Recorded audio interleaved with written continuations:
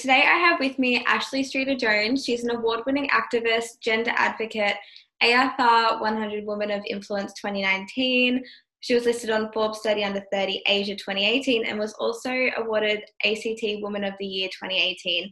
And despite this long list of accomplishments, we're actually going to be talking about failing forward today. Welcome to the podcast, Ashleigh. Thank you very much. It's a pleasure to be here. Could you tell me a little bit more about your achievements and about how failure has actually been such an important part of having that list of achievements that I just went through? Yeah, such a good question. And a really good place to start, because I think failure really provides the foundation and the bedrock for the things that you go on to do. And as you said, a lot of failure is about failing forward. So it's what you do and how you grow from the experiences where you do feel a bit of a setback. And a setback is a good way to frame it, because failure can just be that, a setback. And if you continue working towards your goals and continue to move forward, then it doesn't need to be the end of a road for you. So in some of the work that I've done, particularly advocacy and activism, I've had moments where I've had really great traction for campaigns, or moments where you're working on something behind the scenes and a government announcement may come out and it turns everything on its head. And so much of that relies on your ability to pivot, your ability to think on your feet, and your ability really to bounce back. So it can require a lot of resilience. But failure has also been really important on my journey, because it's tied in a lot with me making decisions that have aligned with my values. And at one particular point in my journey, I stopped and reflected on why I was feeling so much discomfort at a particular stage, and realized it was really because I wasn't acting in accordance with my values. And as soon as I made that realization, so many things became clear, as did the pathway forward. So while leaving that particular space at that time in my life, at the time did feel like a failure, because I'd failed to maintain a particularly key and important working relationship, again, it's actually formed the foundation for what I've gone on to do ever since. So it was really a blessing in disguise. You talked about, before you signed on for the workshop, this idea of the fact that our goal in life as people, as individuals, is that we want to learn and grow. And inherently, learning and growing means learning new things and growing out of old goals and old activities. Do you think that you kind of embodied that with that situation where you grew out of something, you didn't fall out of it, like you went on to something new and grew as a person, and that was just inherent to that experience? Yeah, absolutely. And ultimately, if we're not changing, we are standing still. And I know standing still is not necessarily going backwards, but if I was still the same person that I was 5 years ago, I would have quite a few questions to ask myself. And I'm sure some other people in my life would be asking questions as well. So failures and uncomfortable experiences can be so great in highlighting some of these places that we want to be in, or how we want to move forward. And a lot of that really is growth, and growth is uncomfortable. Growth is inherently uncomfortable. And as much as I really do hate the saying that nothing comes from your comfort zone, it is so true, but it does require us to lean a little bit into this discomfort. But I would challenge a lot of people to look back on times when they have leant into the discomfort and reflect on the outcomes of those experiences. Because for me, somebody who really loves their comfort zone, good things have always come, as much as I hate to admit it. I know for me, one of my biggest mindset shifts this year that I've really focused on has been embracing being uncomfortable. I see it as something that I have to love. If I want to grow and improve myself as much as possible, it has to be something that I stop looking at as a negative and I start looking at as a positive, even though, our vocabulary thinks of fear and failure and anxiety as negative things. It doesn't have to necessarily be that way. Would you agree? I really do have to agree with that. And again, I'm somebody who, by my own admission, very risk averse. And I really enjoy my bubble and my comfort zone. I don't enjoy being challenged to move out of those spaces. So for me, I've also had to reflect on experiences of discomfort. And I do think one of the best things we can learn is to seek comfort in discomfort. And sometimes that means doing what you can to redefine a situation, whether that's shifting a goalpost or narrowing a goalpost. And again, I've had this experience of running events for people, and you're expecting 20 and 4 show up. And God, it can sting, and it can still be uncomfortable to put yourself out there as a presenter and a facilitator and feel like the attendance really reflects on you. But a good example of shifting the goalposts is thinking, yes, I did want 20 and 4 showed up, but you know what? I'm going to put forward the best experience possible for those 4 people. I think you can even frame it from another positive perspective that, sure, I didn't get 20 people to show up, but 4 people still find value in this. Like, it's not, I think the first place that I went to when I was running TGLN and I didn't have as many people sign up as I wanted to was this thought of, this isn't valuable, this isn't worth it, why am I wasting my time? And it's completely false, because I got more than 4 people, but for the sake of this example, those 4 people found so much value in it that they still wanted to sign up. There's just so many different ways of looking at things. And would you agree that that's really fundamental to improving on ourselves, is knowing how to look at things in multiple different positive lights? Yeah, I think so. And at the end of the day, if you're not happy with the situation, there can be a lot of benefit in reframing it to, again, find out what that benefit is for you. So, for example, if you're not happy in a job, maybe it's going, okay, well, I'm not happy in this job, but I'm going to do some thinking about the job that I do want to be in. I'm going to look at my pathway to get there, and I'm going to see what sort of training I can get my current workplace to pay for.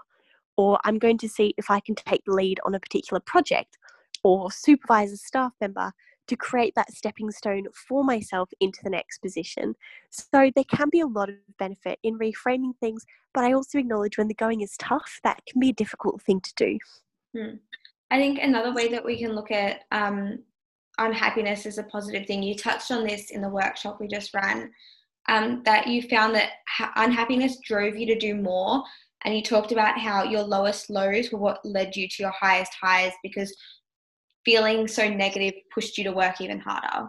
Could you touch on that? Yeah, absolutely. So I was explaining in the workshop that we ran earlier today that this realization came from a workshop that I did nearly 12 months ago, where we were encouraged to draw a horizontal line and put in increments. So for me, I was 25, so I put in 5 increments at 5 years each. And we were encouraged to map the most formative events in our life and also map them vertically, or, well, negative below the horizontal line, vertically, based on how much they impacted us. And what I realized from doing that exercise is that my highest highs have often coincided with my lowest lows. And it's interesting. I don't know if that's a good thing or a bad thing, but when I have been most unhappy within myself or with my circumstance, I've compensated by trying to work even harder and really try and get some good achievements under my belt. And it's not necessarily proving anything to anyone else. In a way, it was really trying to prove something to myself more than anything else. Yeah. But it also meant that I wasn't necessarily stopping to process some of the things that perhaps I should have been stopping to process or taking care of. So really focusing on taking care of my health is a really key one. So it's a good reminder that even though things can look really great on the outside and very glamorous and very Instagrammable, always be mindful of what's going on behind the scenes, particularly things that do carry an amount of stigma, such as mental health, but always remember to check in with people, because when the going is good, there can be stuff below the surface as well.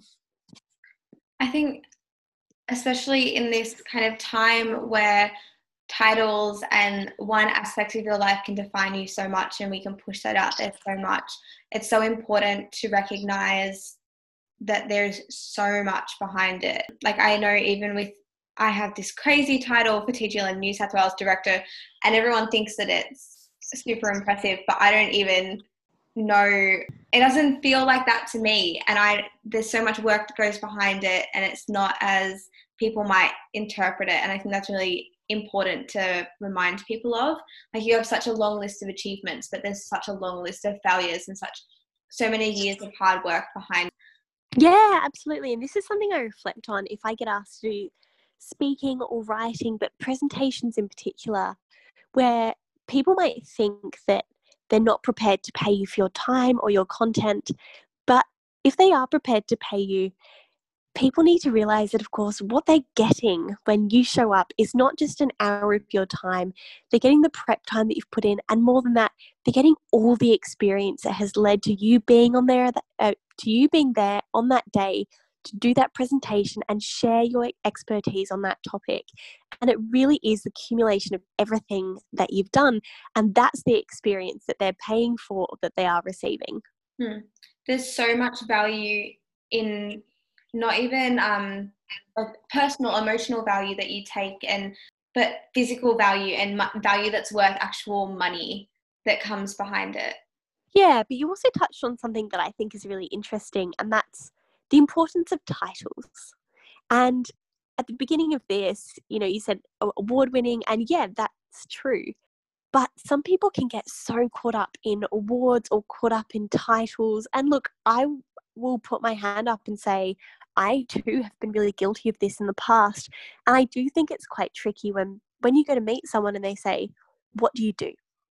And I hate this question, what do you do? Because a title is just that. It's a title. It doesn't speak to who you are. And so often we expect that title to be the title of paid work that you're doing. Well, what if you are not in, or you are not able to undertake formal employment? There are so many more ways that we contribute to society, which is why I prefer to lead with the question, who are you, or how do you prefer to spend your time? And you can learn so much more about what makes someone who they are through the questions that you can ask them.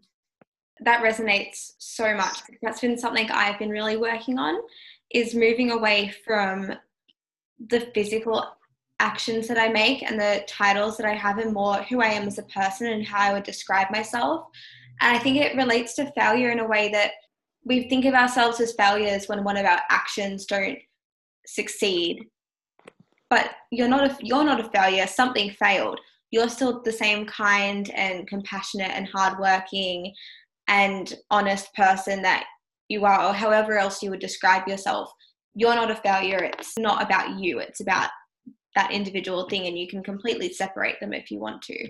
I love that conceptualization of it, because also this need for a title and the way that we attach our identity so strongly to our work means that we live and die by the success of that work. And that's not healthy, because as you said, failure is something that happens to you. It is not the be all and end all of you. But when we define our worth so much by our work, which we all do, we do get very caught up in that, and that failure can feel extra challenging. And speaking from a personal perspective, when I've gone from volunteering initiatives where I had a really snazzy or high-powered sounding title, when I left that, I really struggled to uncouple my identity from it. And it actually led me to making some bad decisions around my next steps, because I felt challenged to find a particular role that was meaningful in the same way. So I engaged in things or started things that I didn't do well and failed at, because I was doing it for the wrong reasons. And a lot of those reasons were around, who am I without this particular piece of work? So it was trying to fill that void, but coming from a wrong place, because I hadn't uncoupled my work from my identity. And again, it did lead to some pretty significant failures. Mm-hmm.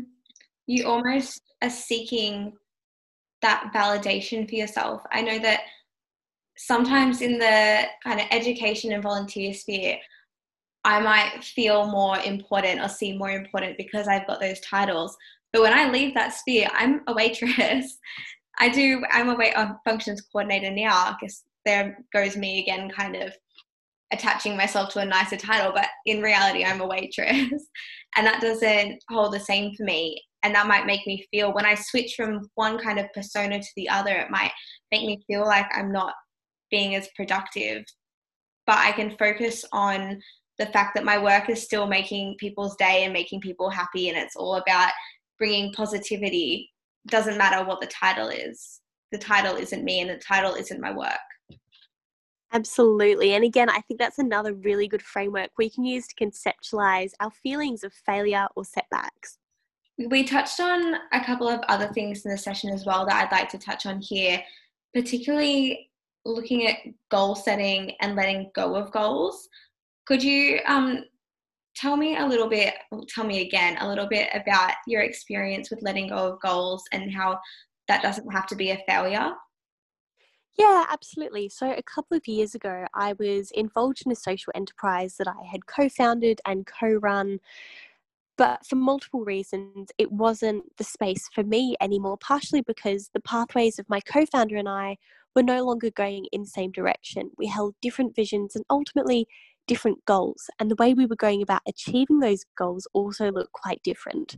So after a fair amount of soul searching, because I did love the work that we were doing, I initiated a really challenging conversation to end that partnership. And I felt so much grief leaving that, so much grief, because I loved the work that I was doing. And I was also losing somebody who had been an extraordinarily large part of my life the last couple of years. But what I'd done is I'd stopped. I'd reflected on my goals, which was to create change and create a more equitable society. And that's a goal I've been working towards for the last 15 years, and one that I consciously adopted when I was quite young. But I had to ask myself how I was feeling, how that was working, and actually, was I making change in the way that I wanted to? And the answer at that stage was no. So I decided to stay true to that goal and take a step back and ultimately take some time to think about what that goal now looked like for me. And I had to accept that that goal looked different. But there are so many ways to create change. So the goal wasn't just what does that look like, but how do I want to be doing it? So I took some time to stop and reflect and ultimately got to where I am now. So I'm really excited to say that about a month ago, I launched a venture called Raise Our Voice Australia, which is a training program that supports female and non-binary folk from diverse backgrounds to be more active participants and leaders in public decision making. So it's taken me 2 years to get from A to B, and there have been a few ups and downs. I have had a few false starts and things that ultimately didn't go the way that I wanted them to. But I'm really excited to be where I am, and I feel like I've found my place. And I wouldn't have done that if I hadn't made a really big decision, and quite frankly, one that felt like a failure at the time. I find it so funny because we're talking about mindset shifts again. I feel like everything seems to come back to mindset shifts at the moment.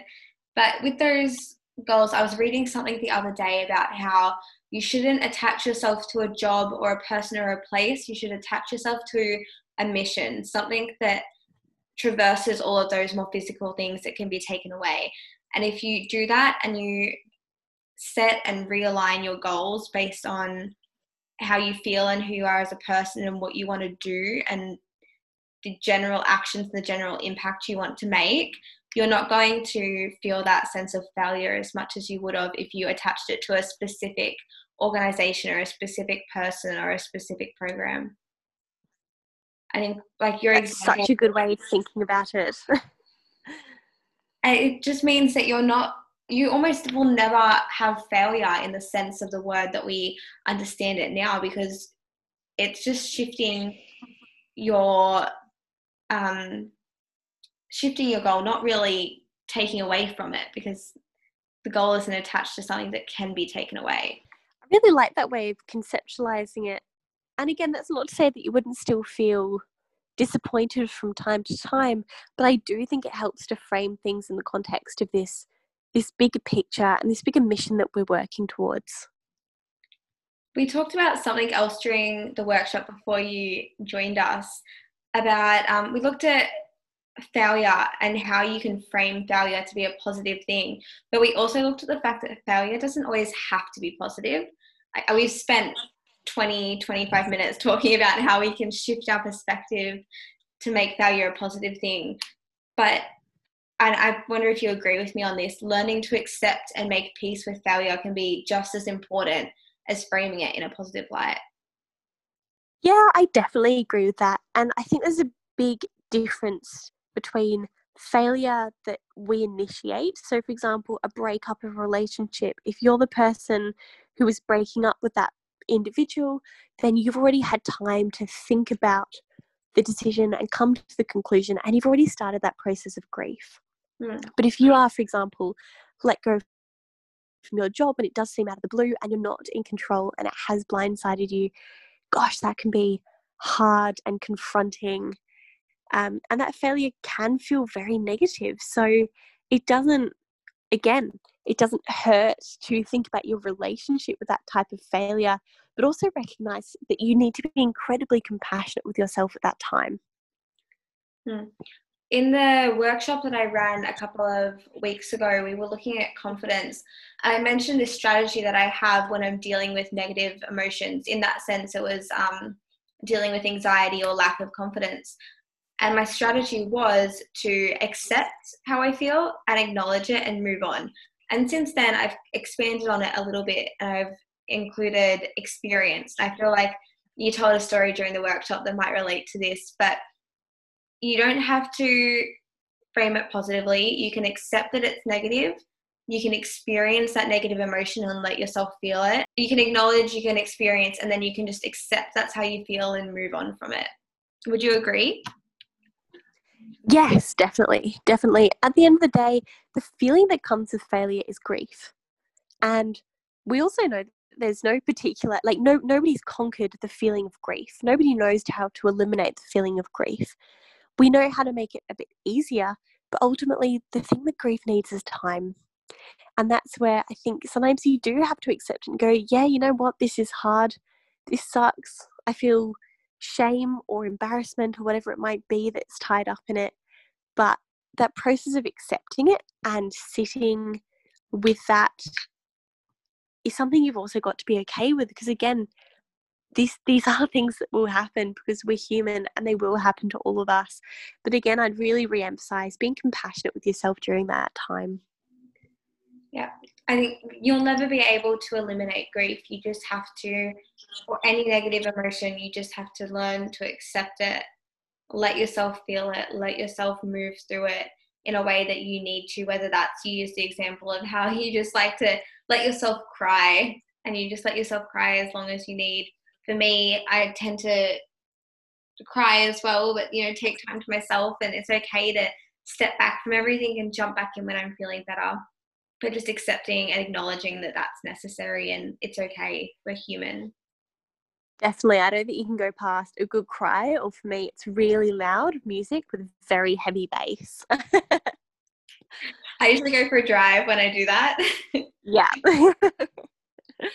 I think we've touched on so much. I'm looking back at the past 25 minutes and I can barely track where we've gone. I don't think I could even summarize it. But thank you so much for coming onto the podcast and sharing all of your insight and experience into the topics that we discussed, all of the topics we discussed.